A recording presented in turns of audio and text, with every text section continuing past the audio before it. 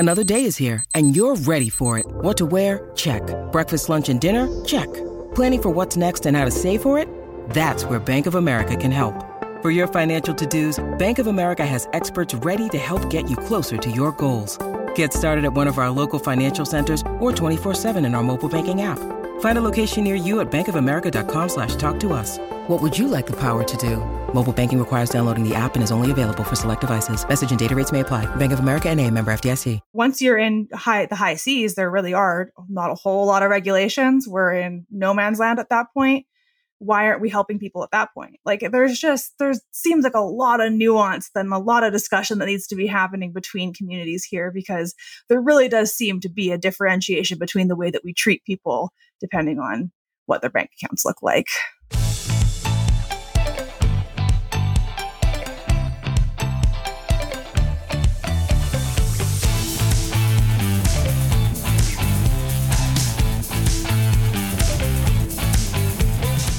Welcome to Millennial, the home of pretend adulting and real talk. I'm Andrew. I'm Laura. And I'm Pamela. And today we're going to have amazing help in discussing submersibles, submarines, whales, ocean exploration, and ocean conservation. Because today we're joined by Mckenzie Margarethe, better known on TikTok as Mckenzie. Get it? Mckenzie, S-E-A. Mckenzie is a marine naturalist and scientist who uses her social media platforms to educate her audience on ocean conservation. And she also has firsthand experience working on submarines. And that's one of many reasons why she's joining us today. Welcome, Mckenzie. Pew, pew, pew. Hi. Hi. You're up in British Columbia? I am. I'm in Canada now. Yeah. Thank you for joining us. I would say us filthy Americans, but you are American, right? So I am, yeah. I try and pass as a Canadian, especially traveling abroad. They prefer the Canadians, you know? Yeah, I can imagine. Yeah, for sure. So just to kick things off, we're talking today about this submersible story and ocean conservation, but what's this experience for you in your role been like? And how many years have you been in it? So I worked on a submarine for about 2 years. I worked for the company 2 years prior to that as well as their humpback whale naturalist. So when the story originally broke, I think it was just like a moment of anxiety for anybody who's in the industry, because you know what that's like. And I talked about on my TikTok how I was in one very small emergency event. Like it was very small. It was nothing. Nobody got hurt. Nothing went wrong. It was just like something was happening wrong with the submarine, and we took emergency procedures. And we the moment we saw our crew, right, the people that were in the submarine, it was like this moment of, whew, I've seen my crew, I'm feeling a little bit better, right? And so you remember that anxiety comes right to the surface again of that like moment of, oh, there's people on this submarine. And so I think anybody who has experience in the industry, really when the story broke, had like a lot of empathy for one, because you know what that's like. You know what it's like to be in a submarine and to have these experiences and to be worried about your crew. But then, of course, like a moment of frustration, and all the other things that come with it. Right? It was a very complex feeling of scared, frustrated, angry a little bit, right? So it was definitely very complicated, and it kept me up for sure. Just the idea of people being stuck in a submarine kept me up at night. And people were like, I can't believe you would lose sleep over billionaires. If you've worked in a submarine, if you've been in it, then you would know maybe what it feels like. And that's all I have to say. Like, I don't know what to tell you. Yeah. And we'll get into that as this interview progresses more, because we wanted to get the perspective of somebody who has had a lot of experience here. But we found you on TikTok, and you're pretty big on TikTok. Congratulations, first of all. But also, were you striving to grow, or did it just like come naturally? You were just posting stuff you were passionate about, and it just kind of snowballed from there? No, I've actually, I wanted to be a science communicator. That was something that I had wanted to do for a long time. I loved being a naturalist and taking people on tours and seeing people who had like never seen the ocean before getting to connect with the ocean, and me being like the catalyst for that. And there is nothing more empowering, more encouraging than seeing that, right? It gives you so much inspiration to keep moving forward, to keep fighting for the ocean. When you see someone's eyes light up that have like never seen a whale before and they're losing it over a whale breathing, best day ever, you know? That would be me. Yeah. And I love that, right? I love it so much and I love it so dearly. And so I'd always wanted to be a science communicator. I'd always really been interested in it. And I had used my Instagram and other social media platforms before to kind of like talk about ocean conservation and work on editing and that kind of stuff. And we ended up stuck in Canada when the pandemic broke out. And I remember the first TikTok that I made that I was like, since we're all sitting in our house together, let me teach you about coral reef. And it just stemmed from there. So I did go in with the intention of teaching people about the ocean and teaching people about marine conservation. Did I expect it to like be a career? No, maybe not, but I'm very thankful for it. But with a name like Mckenzie, SEA, you are destined for greatness, I feel. Thank you. Well, we definitely want to talk about the ocean conservation side of your work in a little bit, a little later on in the interview. But I did want to ask, related to the TikTok question, I'm sure you've seen, and I know we've all seen, a very sudden interest in submarines and submersibles happen as a result of this Titan story. What was it like for you to watch armchair researchers suddenly become, quote, experts in submersibles and spread maybe some misinformation on TikTok?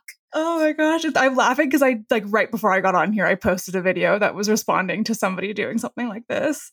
And I was like, I know I'm just a dumb woman. Like, I know it's so hard for you to like get information from some dumb woman. I must have flirted my way through my degree. It's really hard. I know. I'm so sorry. But like I think that was the big thing, is that people like really got into submarines, which I love that. I love the idea of people getting into deep sea. I love the idea that we are having all this energy into our planet and our planet's map and our planet's deep sea. That's really cool. But people definitely took that like TikTok diploma and ran with it. They, there's all of my comments are people just nitpicking things where they're like, you didn't work on a submarine, you worked on a submersible. No, ugh. I understand where the confusion comes from. I understand that you like read some rules and you were like, these are the rules. The rules is the rules. Most things in life, the rules are like a bit bendy, you know? There's nuance. There's a little nuance to the rules. Just to clarify for anyone listening, is there a difference between submarine and submersible, or are they interchangeable? Yes, there's a difference. Again, okay. The rules are a bit bendy. A lot of the times we classify submersibles as something that is off like a mother vessel, that has to be attached to a mother vessel, that a mother vessel needs to be there to dive, that like cannot be independent on its own. I worked on a submarine that had an escort boat and a mothership, still a submarine. Okay. You see how, and I understand how that can be confusing. I understand how like the nuance can get a little funny, but like for us, our submarine was slow. The top speed is about 4 knots. For anybody that doesn't have a reference point, that's like 4.5 miles an hour. We are speed racers out there on the water, you know, vroom, vroom. And we have about 4 nautical miles to get to our dive spot to bring people on board to go on a dive spot. So 4 nautical miles going 4 knots.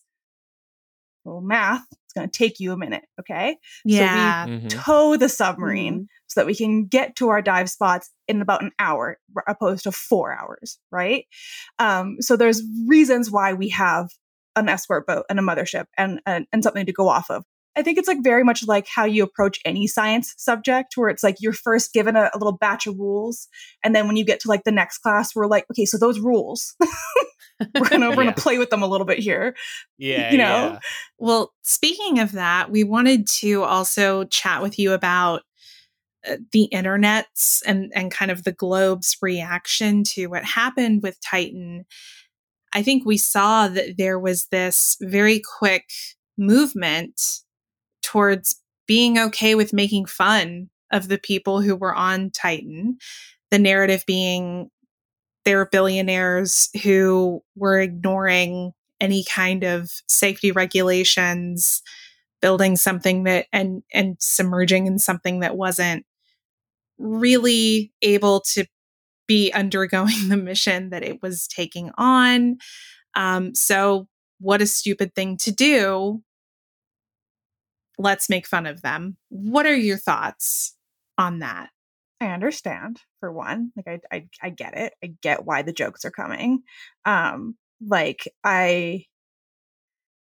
Again, I think it's a really tough situation. It's really hard to call. I think my biggest qualm and like what I like really am struggling with currently, like as we're still kind of unpacking the whole situation and learning about it, and like there's more information coming out kind of on the daily, right? Like we're slowly starting to learn more.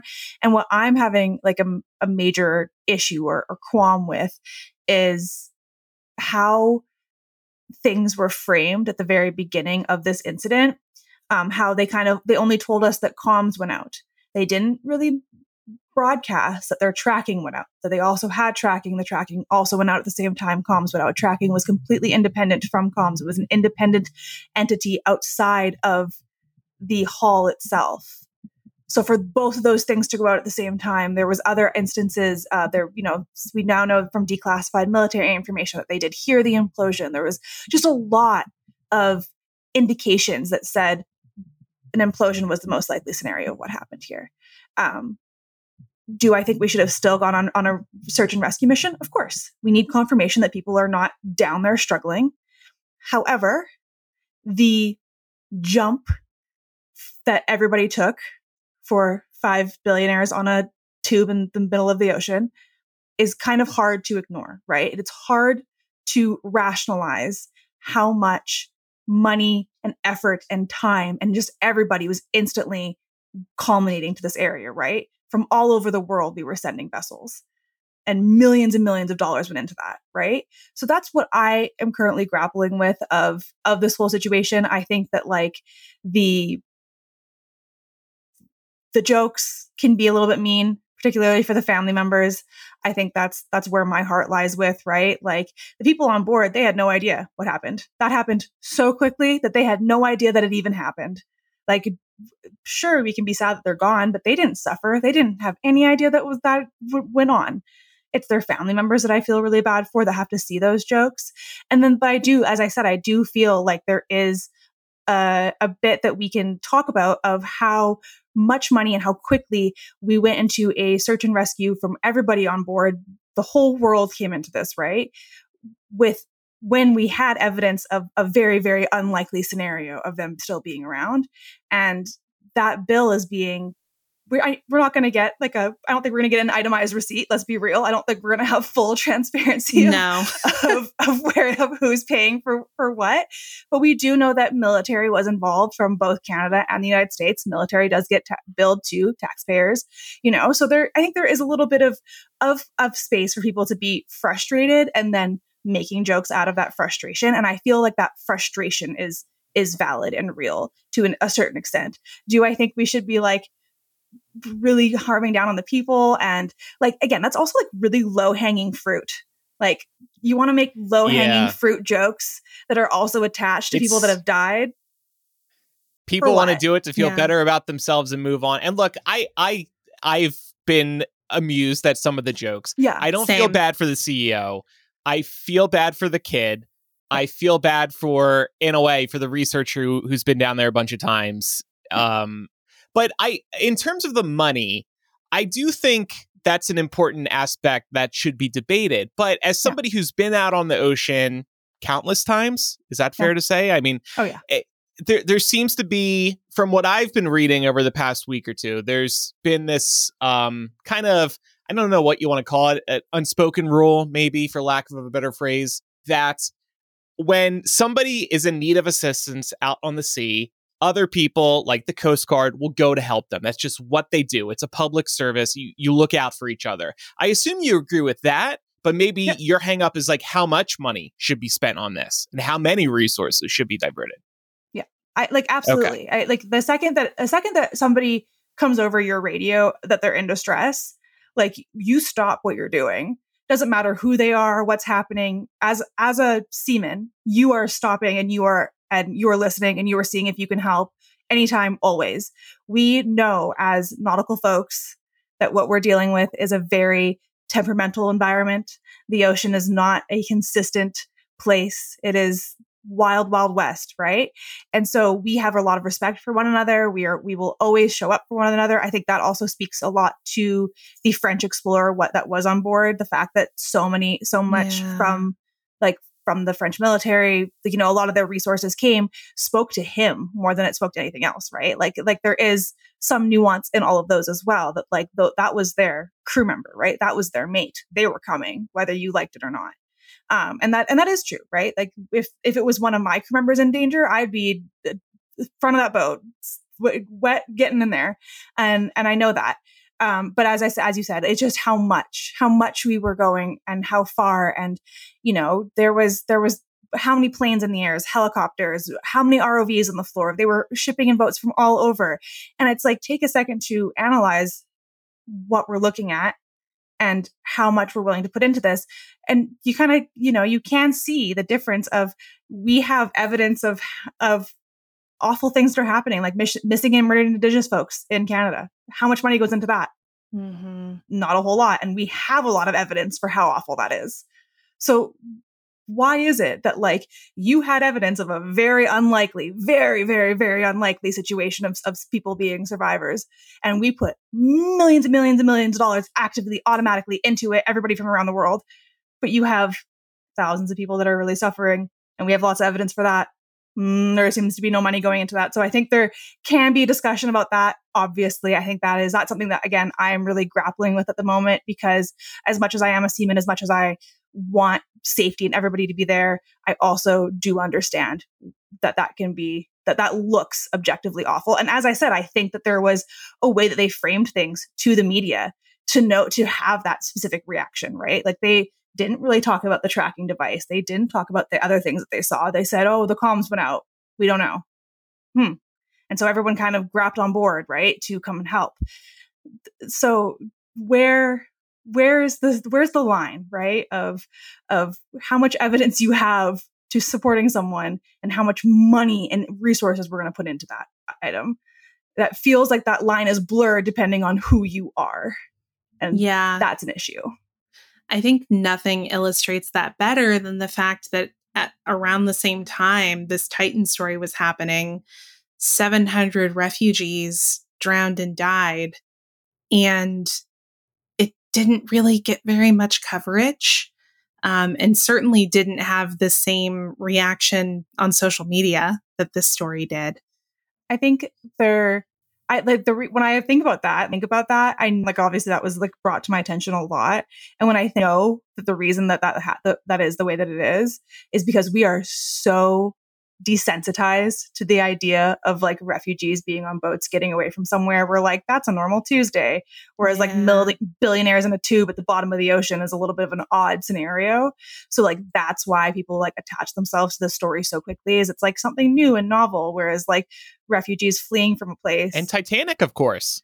Yeah, and the Titanic gets cultural this big thing. moment. Yeah, exactly. Yeah. So that's where it gets this, big thing from. And so people really were let the other parts of these things go.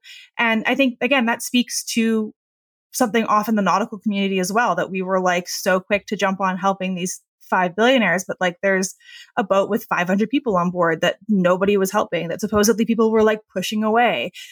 Again, where are our priorities as seamen? Mm-hmm. Yeah. Once you're in the high seas, there really are not a whole lot of regulations. We're in no man's land at that point. Why aren't we helping people at that point? There seems a lot of nuance and a lot of discussion that needs to be happening between communities here, because there really does seem to be a differentiation between the way that we treat people depending on what their bank accounts look like. 100%. That's a really good point. But something that you brought up that I think is interesting is just the novelty of this being about billionaires. But if you strip down what happened with, say, the refugee boat recently, and what happened with the billionaires going on this excursion, I think that with refugees, usually people would say, well, that's a fool's errand. They should have known that it was really dangerous to traverse waters, right? It's kind of the same thing with these billionaires, but they just like cut corners, Yeah, right? absolutely. So from what you've read or seen in regards to that, can you talk a little bit about where you think Ocean Gate went wrong? Oh God. I think Feel the list free would to be just shorter. do broad strokes. Yeah. Yeah, broad strokes is totally fine. I think the list of like what they did right would be shorter. Oh, wow. Like that is a rough situation. Again, low hanging fruit. I don't want to be making ill jokes of people that have passed. That's not something that I'm here or would like to do. But like, again, a very low hanging fruit just of how awful the design and things are that went into it, how little safety was considered. There's just so many red flags. And at a certain point, you're like, okay, we're surrounded by red flags. Do we still get on the submersible? Like, do we still do this? Because it was from just the design of the Titan itself, from having a carbon fiber hull. If you've ever been on a surfboard that's carbon fiber or a canoe that's carbon fiber, you will know how wild of an idea that is. And the submersible community does not support that whatsoever, right? The submersible community had said, this is carbon fiber hull is not okay. You cannot do this. They were writing them letters. They were telling them, please stop. This is extremely dangerous. Carbon fiber very quickly will become like something that is will erode very quickly, will become dangerous. It's not going to stay like titanium or something that we can dry dock every 2 years and ensure. The more that you use carbon fiber, the more that you are diving with it, the worse it's going to get, and you can't exactly like fix that. And they ignored all of that. The like remote control situation, we do like, I know military submarines utilize gaming controls or things like that. I don't know if anybody's like flown a drone before, but those like kind of drone gamer. Yeah. I have one. They think I'm creepy for owning one. Go ahead. No, we do. Fair enough.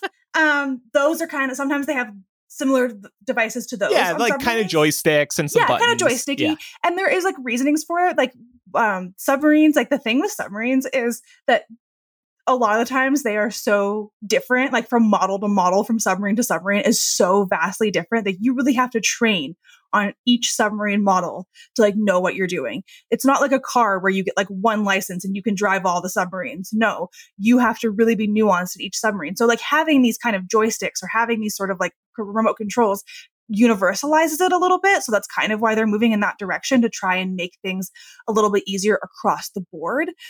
But to have one joystick and one button, like I don't even know how you could control wireless. And wireless. Which means it's battery operated. Yeah. Like I have no idea how you could control all of the things that you need to control with one remote control and a button. Like, yeah. I don't know. I don't understand. The video game point is very interesting. I read a similar point last week. These video game controllers have withstood the test of time. They're very well-designed controllers because they're meant to be comfortable in one's hand for extended periods. So, like, there's many benefits. So to a lot of people, it might be like video game controller. But yeah, like you were just saying, the military's used them too. They just have more safety precautions in place, not just with the controller, of course. But I assume most controllers they use are wired there. Yes, and I've also I could be wrong, but I have never heard of a submarine being driven with a remote control. Those submarines are like, the remote controls are typically used to like utilize the periscope or to aim other devices, to utilize the sonar. Like they're used for equipment pieces, not for like driving the submarine. Well, to that point about, I think like part of the misinformation being spread was like, as a result of the jokes, people thinking that this submersible was being driven by a remote control. Maybe it was, maybe it wasn't. But speaking of misinformation on social media, I was curious about whether you noticed an uptick in misinformation being spread on TikTok or even in the mainstream media, and what you would say like the biggest point that people were missing really was from your own experience. I can't think of anything that was like specifically like very wrong or misinformation. Like when the original story was breaking down, I remember that I was just like yelling at every article or yelling at every news outlet. I was like, what about the scrubbers? Like trying to like get any information about it. Because everyone was just talking scrubbers. about like, I was like, tell me about the scrubbers. Somebody fill me in. Because everyone was just talking about oxygen, right? They were like, it has 96 hours of oxygen left on board. And I was like, cool. What about the scrubbers? Anybody, tell me about the scrubbers. Because for anybody who's not listening, or anybody who doesn't know, anybody who's listening who doesn't know, my apologies. You breathe out CO2, correct? If you're in a confined environment, you need to take that CO2 out of the air, or you're going to build up the CO2 in your environment, which is not good. You don't want CO2 poisoning.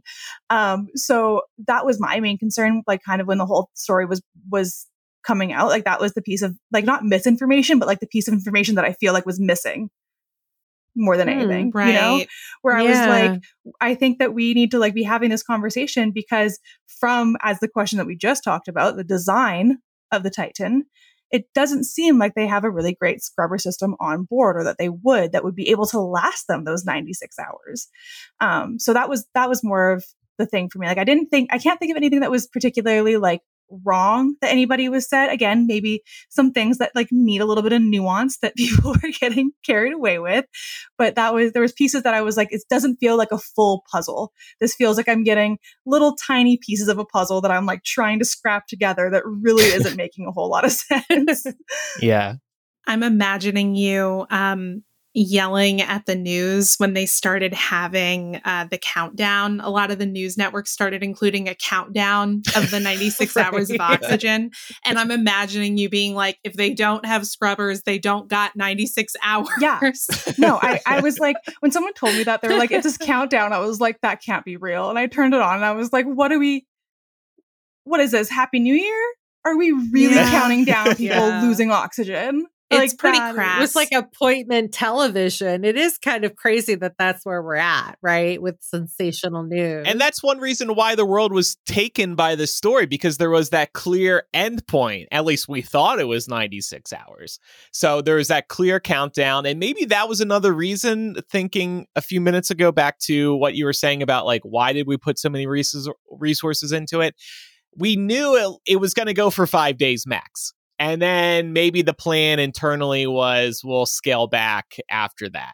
Something else I wanted to ask you about is one of the things you mentioned when we first reached out to you is that what happened last week proves there's a need for proper deep sea exploration. Getting past all these headlines about ocean gates. Can you talk a little bit about this and tell us why this is something more people should care about? Yeah, absolutely. I mean, I think what we've seen right now, what we just were demonstrated, is that the wealthy will do what they want. And there's not a whole lot that we are going to be able to be like, no, no. So one of those things is that they already have been and are actively wanting to mine our deep seas for precious metals, things that go into like our technology, into our phones, into our computers. That is something that companies have been actively already doing and trying to pass and trying to continue to do. We as marine scientists have come forward and been like, hey, wait a second. We don't know nearly enough about our deep seas to do that in a way that would be sustainable or that we know would not interfere. We already are causing a lot of irreparable damage to our oceans. Maybe we should like stop, consider this one before we just move forward with it without having the proper information. And so it's my hope that this energy surrounding kind of the Titan and deep sea goes towards a want for further deep sea exploration that maps and has our seafloors down to a much better understanding. Like we have a higher resolution map of our moon than we do of our own deep sea on our own fucking planet. Wow. Sorry. Excuse my French. Go off. Like, it's fine. Go off. Yeah. This You're is good. a safe space. Like this is like the planet that you live on, bro. Like the one that we're on right now. Like I know the ocean feels like it's really far away in concept, but it's really like right here. Like it's the reason that you breathe. It's the reason that you're here.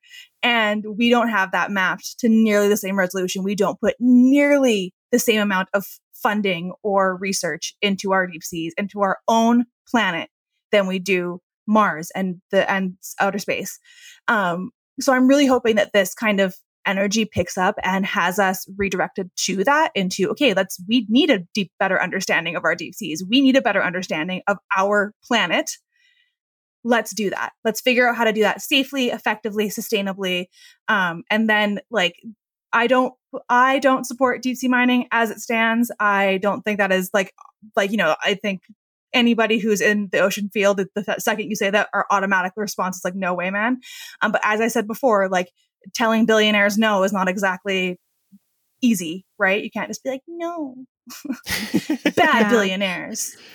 Well, and it's really hard to regulate that kind of thing, especially when you're talking about international waters. Yep. And that's what I was thinking too. Our high seas. Yeah. So we're working on a high seas treaty, and that high seas treaty, we have passed, but we need a little bit more understanding of what that means for our deep seas and how we manage all of that. Again, I think there just needs to be more funding, more research, more care put into our deep seas. And I really, really hope the energy goes into that. That's my genuine hope. Yeah. Thinking about individuals, thinking about all of us, and just, the average Joe among us, what are some things that anyone can do, big or small, to help with ocean conservation? Oh, I love this question. I'm not a person who puts individual efforts first. And what I mean by that is I'm not going to be the person that's telling you to recycle or go vegan or any of those things. If you do those things, that's cool. That's great. I super commend you for it. If you have the energy capacity to do those things, I think that's amazing and that you should. Little actions like those can be influential. However, what I've always stood by and what I've always the hill that I will die on is that collective effort is so much more impactful. So getting involved is so much more impactful, and people get really overwhelmed by that. And I don't mean you have to go and volunteer. I don't mean you have to go out there, but even just finding ocean advocates that you really like and showing them your support and putting that out there can be astronomically helpful. One of the biggest issues that we face right now in the conservation sphere is how homogeneous it can really look, right? I was at a conference in early March, and 90% of our speakers and the people who are making decisions were men. And of course. Oh yeah, of course. Right. and this is 2023, right? And they're all, and there's men making the decisions, and we're and they do a lot of this, kind of showing off of the women, right? Where they're look, we have a woman scientist, but then the woman's there, doesn't really get to say much or decide anything. And you're okay, that is, you're just showing me a woman to be we have one, we promise. And that's not really what we need, right? We need more equity in those spaces. We need more diversity in those spaces. I speak a lot for the LGBTQ plus community, just because we have been really ostracized, particularly in the last few years. There's been a lot of dehumanization of the LGBTQ plus community, which in spaces like that can be really dangerous because you're making policy changes that are going to affect people's lives. If you're making those policy changes and queer people or other marginalized groups aren't considered in that policy change, that's not going to be very great, right? So showing support, what I tell people to do is this past year, I made it onto Peak Action and Harvard's list of 23 climate creators to follow. So there's 23 of us. There's a list from last year as well. And my recommendation is to go look at that list and find people that you register with that have a bit of your identity, and you're not going to find one person that encompasses all of who you are. That's just not possible. But you can kind of take the big pieces of your identity, break them down, and follow people that kind of encompass that, right? And then when you follow those people, when you support those people, when you're giving them a bigger platform to stand on, you're then getting those people in the room to make those decisions. Now you're who you are is now being represented in that room. And that is big. That's what we need right now. So even just showing support on social media, when you're scrolling, stop at one of those ocean advocates or one of the climate advocates, stop, listen to one of their videos, show support, give a little comment. It doesn't have to be something that you like overwhelm your mind with, right? It doesn't have to be something that takes over your life. It can be something as small as showing somebody else that energy and helping them get into that space. So that's what I say. Collective effort is a big one. Of course, get involved in your local like nonprofits if you can. Learn who your local representatives are and what they stand for is probably a really big one. I think people don't realize sometimes that they're like, oh, I live in a really progressive place. Do you? Look it up. Yeah. Do you? So things like that I think are way more impactful than like recycle. Sure. Mm-hmm. No, that's super helpful. And we'll definitely include a link to that list as well as links to your social channels in our show notes. But are there any other resources that you would want to point people towards if they're thinking about how can I contribute to this collective effort of ocean conservation? Any organizations or? Yeah, there's definitely some really cool organizations out there. I say if you were really interested in what I talked about as far as like deep sea, the Sustainable Ocean Alliance, I was one of their young ocean leaders for this year, and they are a huge, huge voice in the like defend the deep, stop ocean mining, campaign. They have a huge voice in that.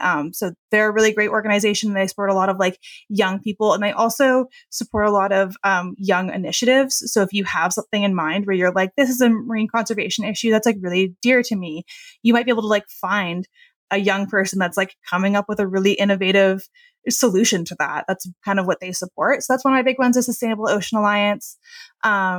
I would say the Ocean Culture Life, they also have a lot of storytellers. I think that's a big thing that I try and get people to go towards as like storytellers. I'm a scientist and I say a lot of things in like a very matter of fact way, sometimes a bit cold, that people like don't really register with it as much as I like inspire through education. And I know people do find connection to the ocean through what I teach them. I also know that like some people like stories and empathy and like to be connected to it in a very like emotional way. And I don't provide that necessarily. That's not, I'm just teaching you. I'm not necessarily like giving you that emotional connection, but there are storytellers out there. So Ocean Culture Life supports a lot of storytellers. So if that's something that you connect with more, if you connect through art or through those more medias better, then that may be something that you want to check out and find your connection through there. I think just the best thing to do is, if you want to get into that, is to like find the thing that like would keep you going, right? Like find your what's your favorite sea creature?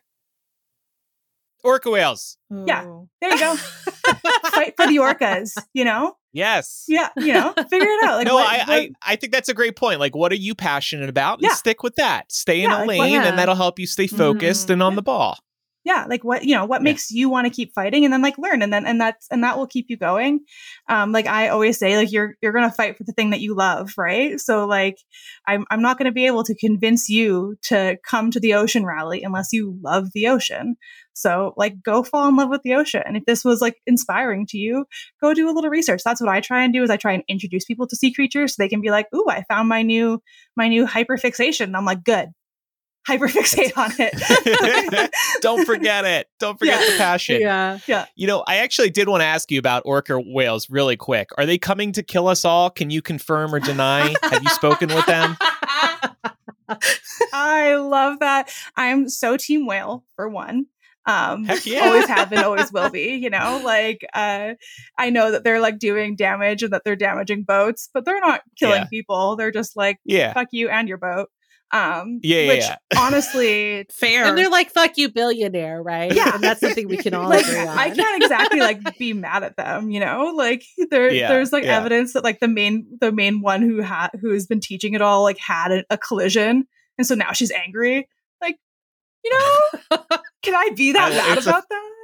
Like, it's a fascinating story, and but no, I do love the story. I think it is so funny. I think that it's something that we're going to definitely continue to talk about for years to come, of like the orcas attacking us.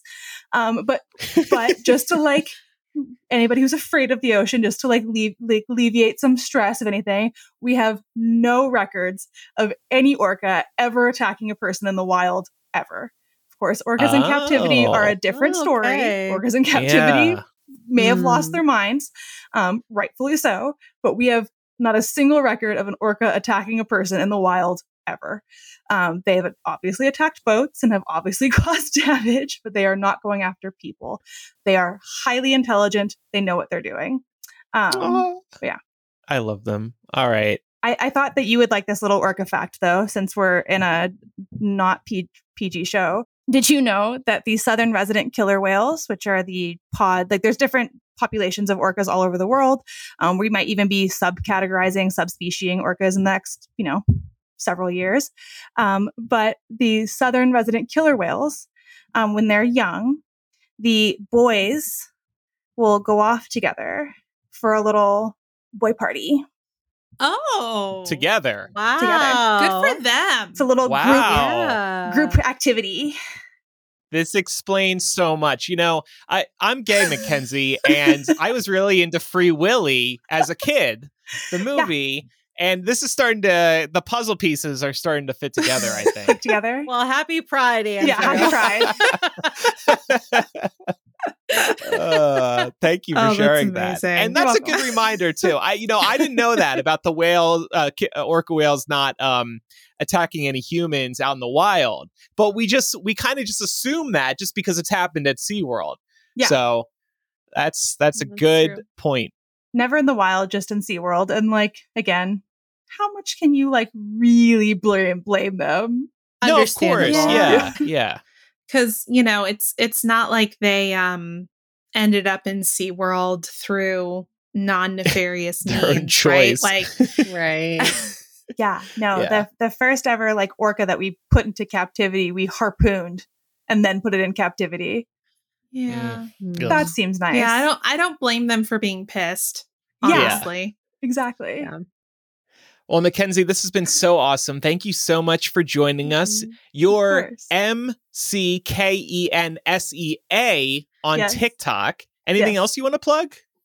Same thing on Instagram. There's a little underscore in front of it because somebody stole my name on Instagram, which rude. Okay. Oh no. I know. I've been fighting with Instagram to get them to give it to me. But yeah, there's an underscore in front of it, but same name on Instagram. And yeah, you can, any questions that you guys have, I answer a lot of questions on social media. So if you heard anything that you're like, I have questions about that, come ask me. I will happily answer for you. I do run a little group that's called LGBTQ in STEM. So anybody that would like to see some representation for LGBTQ plus folks in STEM, we do have a little group on Instagram. I have created scholarships before for LGBTQ plus folks in STEM, and we do a lot of representation, just a lot of opportunities and networking and stuff like that. So that's another thing that you can come check out. Yeah. Cool. That's incredible. Yeah, that's we'll include links you. To all those things in our show notes as well. Well, thank you again, Mckenzie. This has been great. Yeah. Thank you so much. I'm glad you guys enjoyed. All right, listeners, definitely check out all of Mckenzie's work online. I'm going to go check out... Never mind. I don't like that. I was going to take it to gay orca whales. You were I love that out of everything, that's what you took away from this interview is gay orca whale. You know what? That's the ad break. It's fine. I'm going to go have a hot orca boy summer.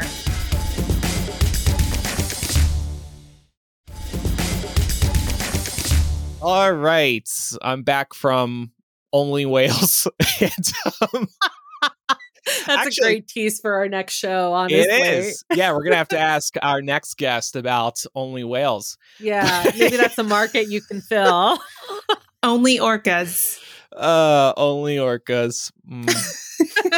So we wanted to kind of extend this conversation today by talking about extreme tourism in general and then tragedy tourism.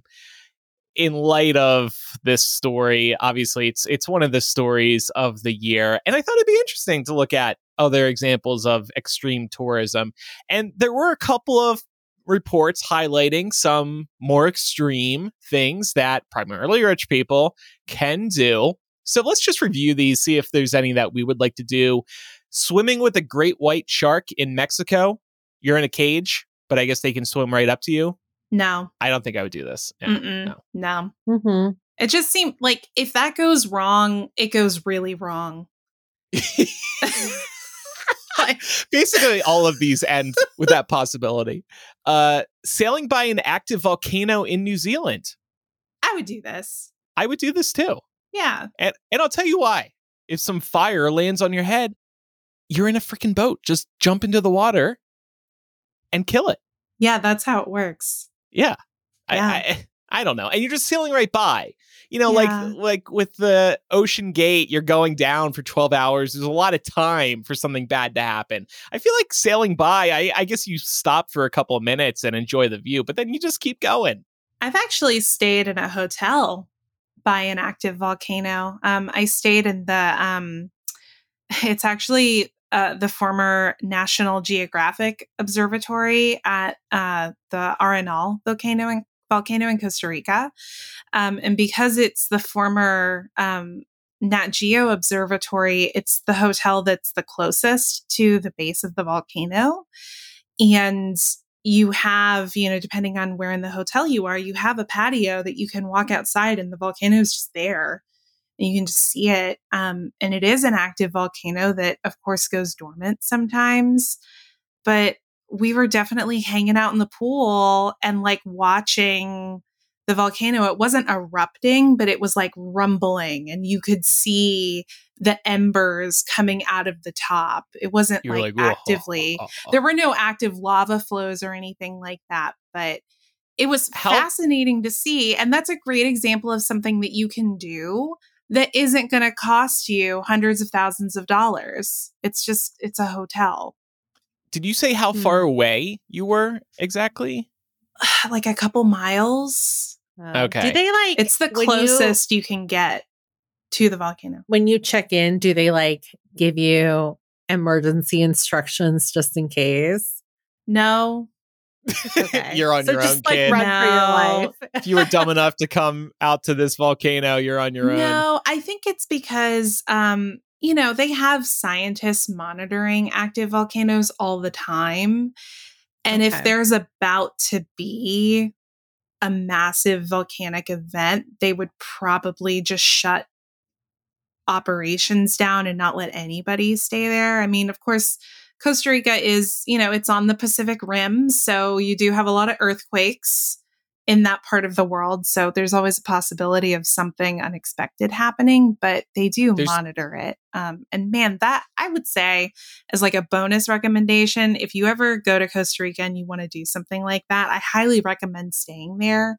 That hotel it feels like a nature retreat. When you go to stay there, that's where you are, and you're not really going to be you're not going to be in a city or near a big city or anything like that. And there's all kinds of like hiking trails and rainforest and waterfalls. It's gorgeous. Anyway. So there's no like volcano alarm in the room, like a fire alarm. It sounds like there kind of should be. I mean, if you're midway through your trip. What I'm thinking. I will say, though, when the volcano is active, it sounds like it's thundering. Like there was one time where my mom and my brother came to visit and we stayed there. My dad stayed there with me on a separate trip, too. And on both occasions, we heard this like rumbling outside and we thought it was thundering. It wasn't. It was the volcano. Okay. $750,000 trips to the deepest known point in the ocean. Nope. The Mariana Trenches Challenger Deep, 7 miles deep, I think, after what we've seen the last couple of weeks. And, Mckenzie touched on a point that I think is really scary about the ocean. There's so much that we don't know about the ocean. So it was actually a thought that I had when we were watching season 2 of Prehistoric Planet, and they were covering some of the deep sea aquatic dinosaurs that were down there. We know so little about the deep sea and what lives there. How we have no way of proving that some of those species don't still exist. You know what I mean? That shit's scary. I want to admire it from afar. I want to watch lots of documentaries. I don't want to go there.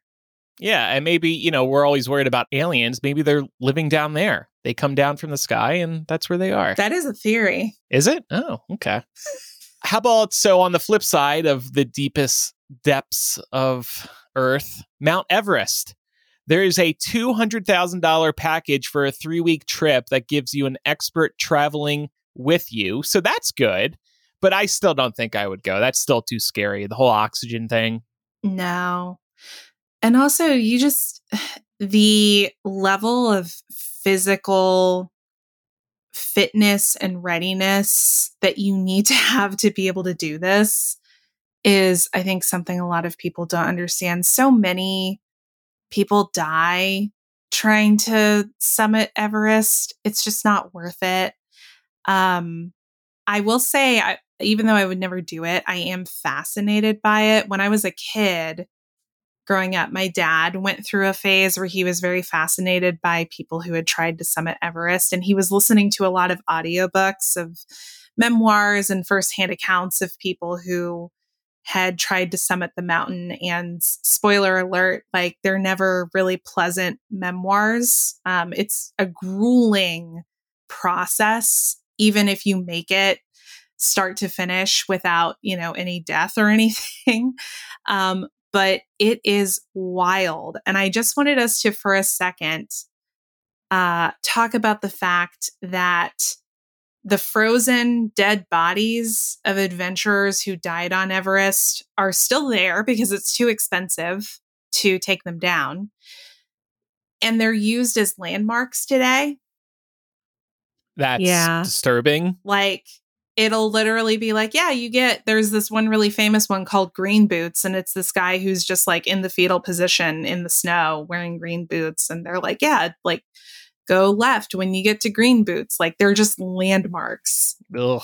At this point. To your point about your dad being obsessed with Everest when you were a kid, I distinctly remember, and I don't know if you all have this recollection too, like a lot of kids that went to school with me going through a phase where they were reading Into Thin Air, which is a memoir about scaling Everest. And I'm not sure when that came out, but I know it had a really big moment in like the 90s and the early 2000s. So I think that oftentimes stuff like that, like things of pop culture significance, create a spike in interest for sure.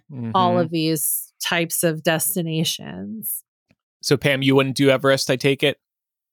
Definitely not. But like Laura, it's because I know that I'm not physically fit enough to do Everest. And I know that a lot of people cut corners because if you have enough money, you can pay to kind of have whoever is in charge of giving the okay gloss over whether or not you're physically fit enough to do the trek. And I think that that's the reason why you're starting to see more fatalities too when it comes to scaling Everest. I guess if there's one good thing about the bodies, it's that it might keep you a little humble. Like, oh shit, this really does happen out here. Yeah. And some of those bodies have been there for like decades. Mm-hmm. Yeah. Just perfectly preserved. So another one I wanted to talk about, this one's pretty unique and there's no specific location, but I saw this in an article from Insider. They're called Get Lost packages by a travel company called Black Tomato. For up to $100,000, these people will design a Get Lost package for you. It looks like in most locations on Earth, very remote locations, of course, and you tell them how lost you want to get, and then they come up with this package, but they're tracking you the whole time via satellite phone. So it is safe to an extent, I suppose, and they encourage you not to bring your real phone so that you can truly become disconnected, but still have a vital connection in case you need it. I like these. Now, this is way too expensive. Packages can start at $15,000 for a few days, still way too expensive. But actually, I mean, I don't know. Some grand vacations that people do pretty commonly, I guess, can run up to $15,000. I don't know if that'd be $15,000 for a single person or what.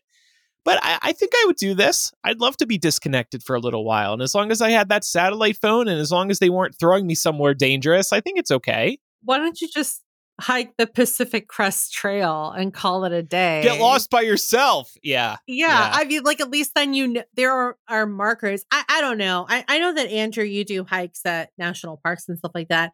Sometimes I go hiking too on local trails, and there's different trails that you can take, right?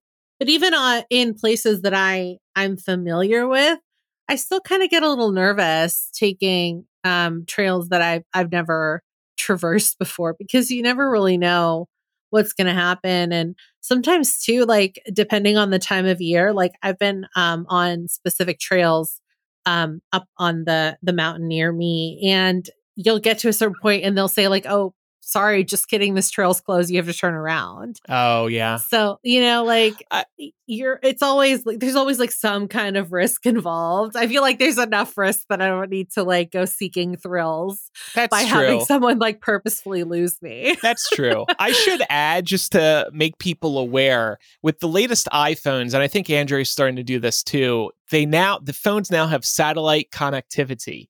And did you like how I just pronounced that? Connectivity. Connectivity. I wanted to sound fancy.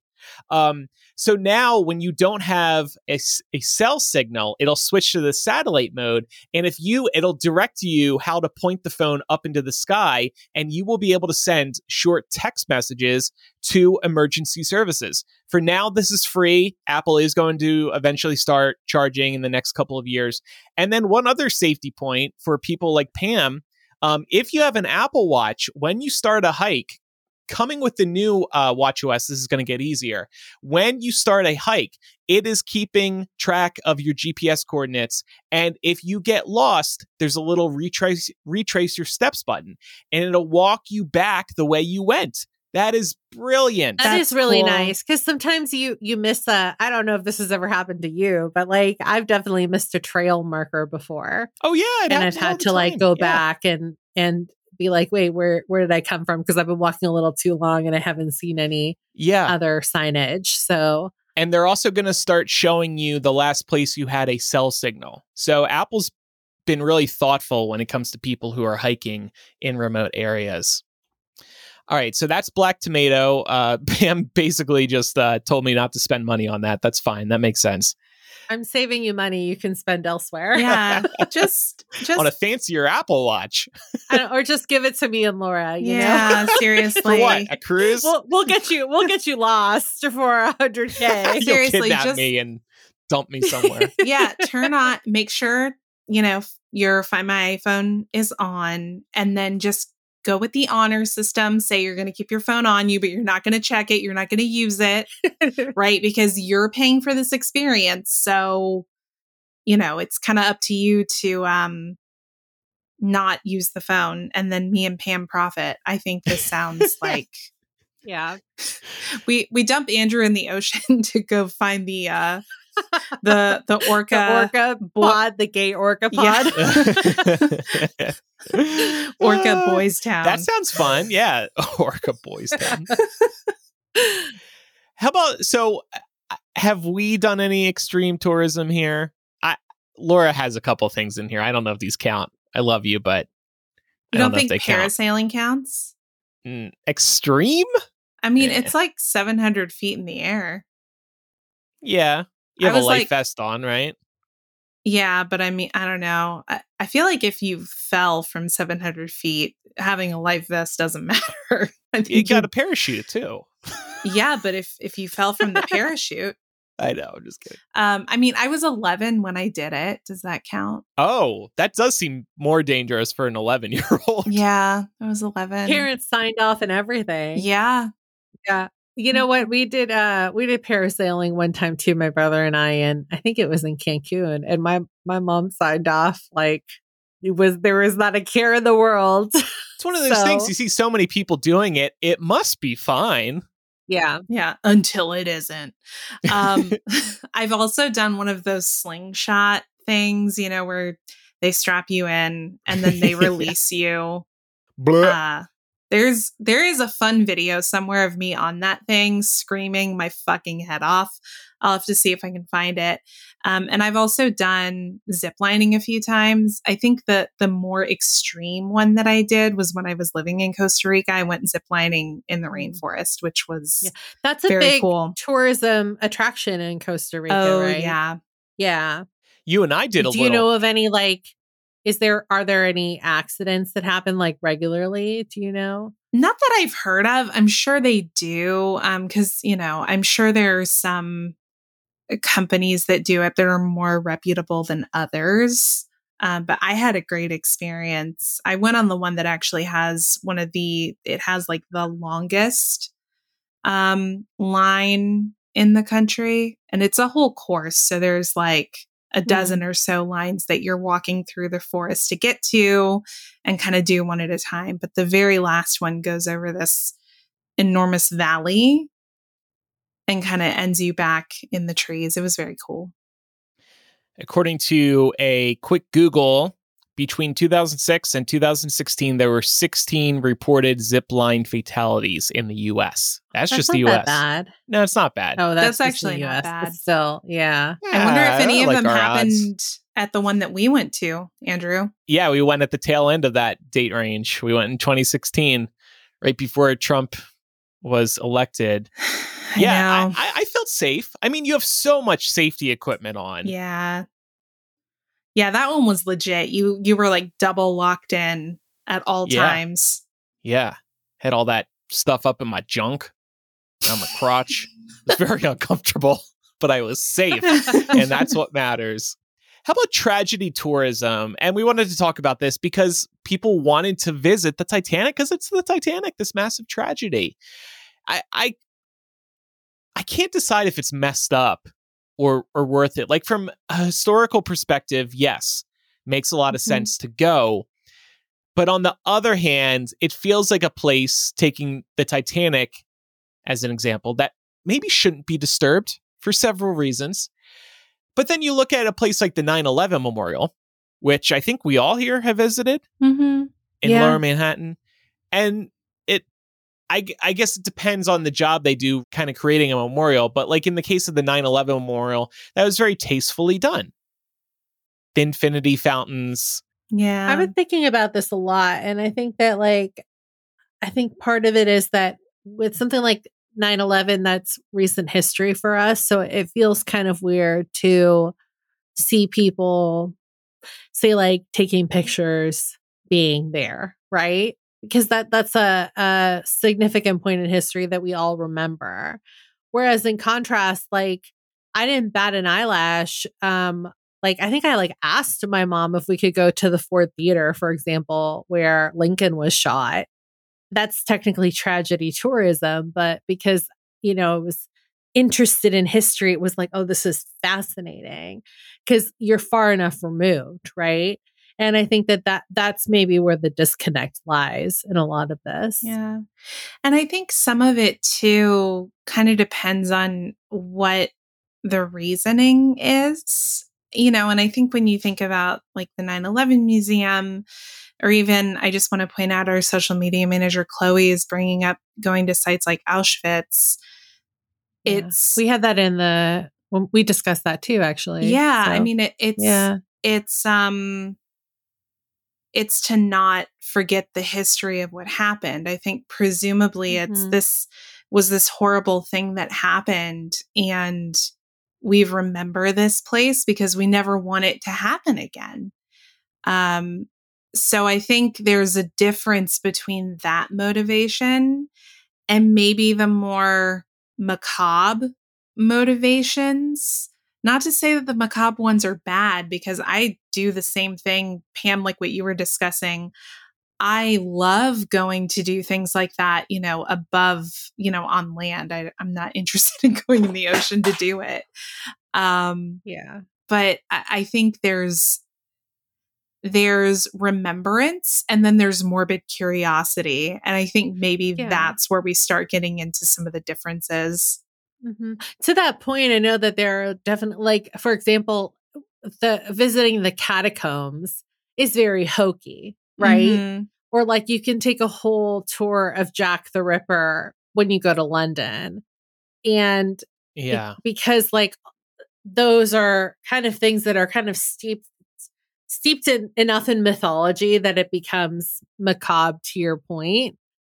I think it's hard to really put into perspective what it must have been like to have been living during that time and perhaps fearing that you would be the next victim of Jack the Ripper, for example. But because we were alive during 9/11, for example, and as you get older, I think that the significance of that hits you harder. Or for someone like Andrew, who grew up in the shadows of like New York City, right? Like that experience was like way different than like somebody like me who grew up clear across the country, maybe could not comprehend as much. Yeah. And I think it can be a humbling experience. It can be obviously a very educational experience. That's probably the number one benefit of getting yourself involved in tragedy tourism. On a note related to the 9/11 memorial, there's also a Flight 93 memorial. That was the plane that, you know, the passengers on board tried to take control of it. It crashed in kind of eastern Pennsylvania. And the memorial's in the middle of nowhere where the crash actually occurred. I have driven by it so many times because when I was living in Chicago temporarily, I was going back and forth between there and New Jersey, and it was right off that freeway. I never actually stopped, but I always saw the signs. And I'd be curious to see that, just to see the work they did in putting together a tribute. I think that's probably a driving factor for a lot of people too. Like how's the state, how's the country paying tribute to this horrible thing that occurred. And I think, you know, to some extent, people want to be where things happen. They want to be there and be like, damn, it happened here. This is unbelievable. You know, and it can maybe give you in some cases, depending on your relationship with these tragedies, it could be a life-altering experience. Yeah, it's a solemn pilgrimage, right? Whereas, you know, I love that, Pam, that you brought up the Jack the Ripper tours, because nobody's solemn on a Jack the Ripper tour, right? Just like nobody's solemn on any kind of ghost tour that they go on, right? Myself included. I've done so many of those and they're a ton of fun, but the reality is they're based on real people who died. So there is sadness to it, but I think when it's more of when it's I think a smaller impact and it's far enough in the past, it's easier to start viewing that as more entertainment and less sad. Yeah. A really good example of that too, like, is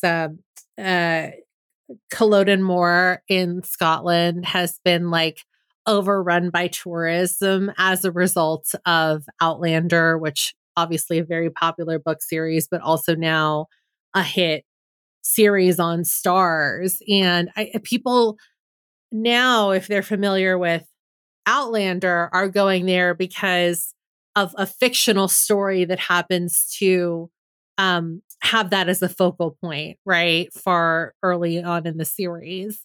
And there's really no regard for the fact that like it's a real site of like real catastrophic death. And so like that is interesting too, right? Is like how you know, again, how pop culture shapes how we process and how we for lack of a better word, enjoy these sites of cultural significance. Laura, you were transitioning really nicely into this point, actually. The Titanic. We know you're a Titanic girly. We know you're in love with your boyfriend, Mark. Let me pitch you this idea. Okay. So there's a Titanic exhibition here in Vegas. And I learned in doing research for today's episode that this Titanic exhibit offers wedding packages. Oh. For $3,000, you can get married in a recreation of the Grand Staircase. Okay, so I have some questions. This is in Vegas. Yes. Is the recreation of the Grand Staircase going to come complete with an Elvis impersonator to be our officiant? I don't think so, but I can dress up as Elvis if you want. Oh, shit. Or we can find an Elvis in a billion other places in Vegas. This is at the the Luxor Hotel, by the way. You can bring up to 12 people, but that includes you and Mark. So you're down to 10. I mean, that's fine. I don't have that many friends, so. Standing room only, no seats. They're not giving you any seats. This is just like the Titan. No seats. Presumably bigger than the Titan, though. Yes. Hopefully roomier. It includes private access through exhibits for wedding guests too. So that's a nice touch. But Okay. yeah, 10 a.m., 7 days a week, $3,000. You can get married in a recreation of the Grand Staircase. What do you think? I mean, it's very tempting. I would need to see pictures. I'm curious to know what the level of authenticity is. Again, it's Vegas. So is it like the Grand Staircase plus some slot machines and flashing lights in the background? Like, I'm really curious to know what the aesthetic is going to be. You know, I have also heard, like, not to dissuade you from getting hitched in Vegas, because obviously, you know, that has its draws. But I know that the Titanic exhibit in Tennessee, which is a little bit closer to you, Mark, also has a recreation of the Grand Staircase. So here we go. Which Titanic exhibit would you choose? That's the real question. We'll have to do some price comparisons. Well, this That's one's fair. I'll tell you this. It's got a 4.6 out of 5-star average on Google Maps. I think that's pretty good. People seem to be happy with this exhibition. It's been there a while, and I dropped the link. The staircase looks nice. What casino is this? It does look good. What Luxor. casino is this in? The Okay, Pyramid. of course it's in the Luxor. Okay. Of course. There's nothing there anymore. Like, they need to fill the space. That's the place, of course. My story I tell all the time with Emerson. About the pizza. Yeah. Oh, after party at the Sbarro.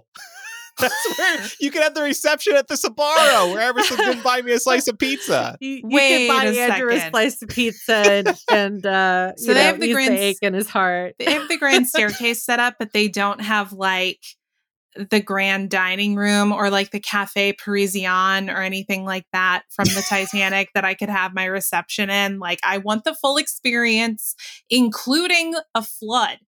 Flood us all out at the end when it's time to go. You want to hold on to Mark's hand and say, "I'll never let go." I mean, we could I throw hope you the in the water's not that Bellagio cold. Fountain Lake, where you can recreate the door scene. Yeah, there we go. Get me Can you very drunk believe- first, and I'll do You it. can prove that both of you could fit on the door. Oh man, we can finally prove the theory. Yes. Can you believe? I was just thinking about this. The Titanic, a legendary story, horrible tragedy. What did I say? 350 real artifacts from the Titanic are in this exhibit. They're sitting like 300 feet from shitty slices of pizza at the Sbarro. Those poor artifacts. They deserve so much better. I know it is a really weird mindfuck to think about something that feels so removed from time, that is like a remnant of a tragedy, coming from 2.5 miles from the bottom of the ocean. This sitting beautiful next to fine fucking china. Sbarro. Oh, it's so sad. I'm going to go to the Next Luxor to now $2 and mall measure. pizza. Man, I've been through here a bunch of times. They're close. They really are close to one another, too. I think that you need to, for the show, I think you need to go to this Titanic exhibit. I mean, Yeah. I'll definitely go to the exhibit for sure. I mean, Okay. as y'all said, I am a Titanic girly. Andrew, this is on the list for when we all finally get together in Vegas. I really want to go. I would love to do this with you, because I have gone to a Titanic exhibit, but it was when I was like 10 years old. So it's been a while. Yeah. Okay. Oh my God. Let's do it. Let's make it a Patreon goal. We'll go to the Titanic exhibit in Vegas. They also have Bodies, the exhibition. Oh, Oh. I've done that before. Have you? Is it cool? I actually did that exhibit in Vegas when we were out there for Lumos, the Harry Potter convention in like 2006. I'm looking at their page. I'm not seeing like... I love that you did that during a con. Yeah. That's just like further proof that we did not go to any panels. Yeah, no, definitely didn't. I was there at a party. It doesn't look like Me you can get married at the Bodies exhibit. So Oh, That's too too bad. I mean, listen, if you've got billionaire money, I bet they let you get married wherever you want. true. That's fair. Not that True. I have that, but just saying. Money talks.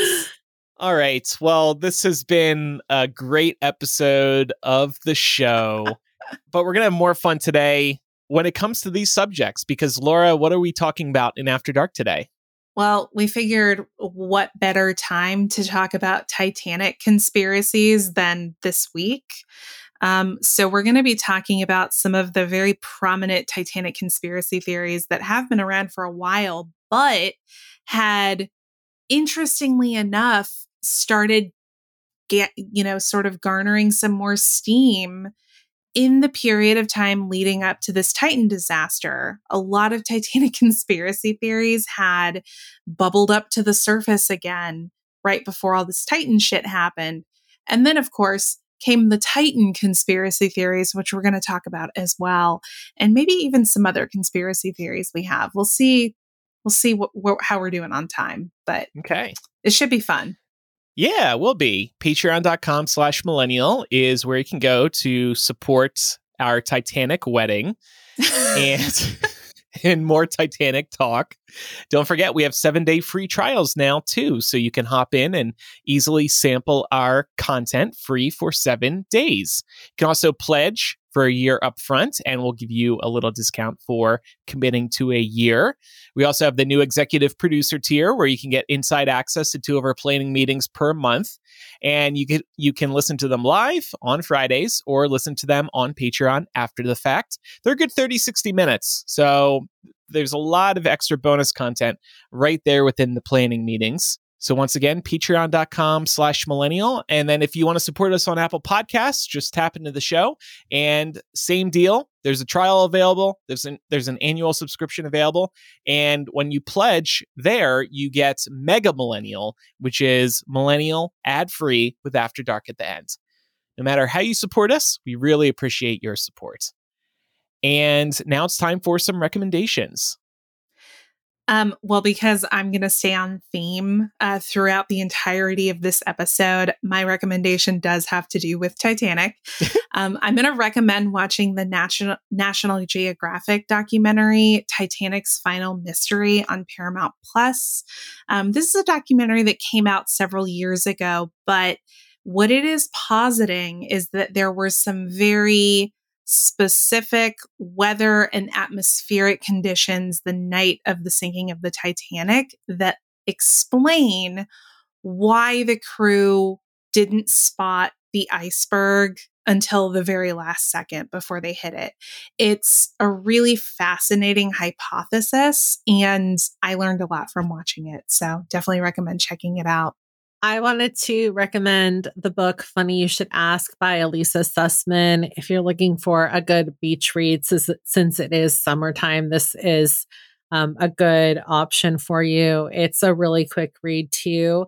Also, added bonus, if you're a fan of Chris Evans, this is definitely the book for you, because this was inspired by this GQ profile that went viral back in like 2010, right before the first Captain America movie came out. The writer spent like a whole weekend with him profiling just like his life. And there was a lot of rumors around this time over whether like anything did or didn't happen between the writer and Chris. And so the author of this book basically like took the idea of that and ran with it. So if you're a fan of like second chance romances or celebrity romances, then like this is the book for you. And I highly would recommend checking it out.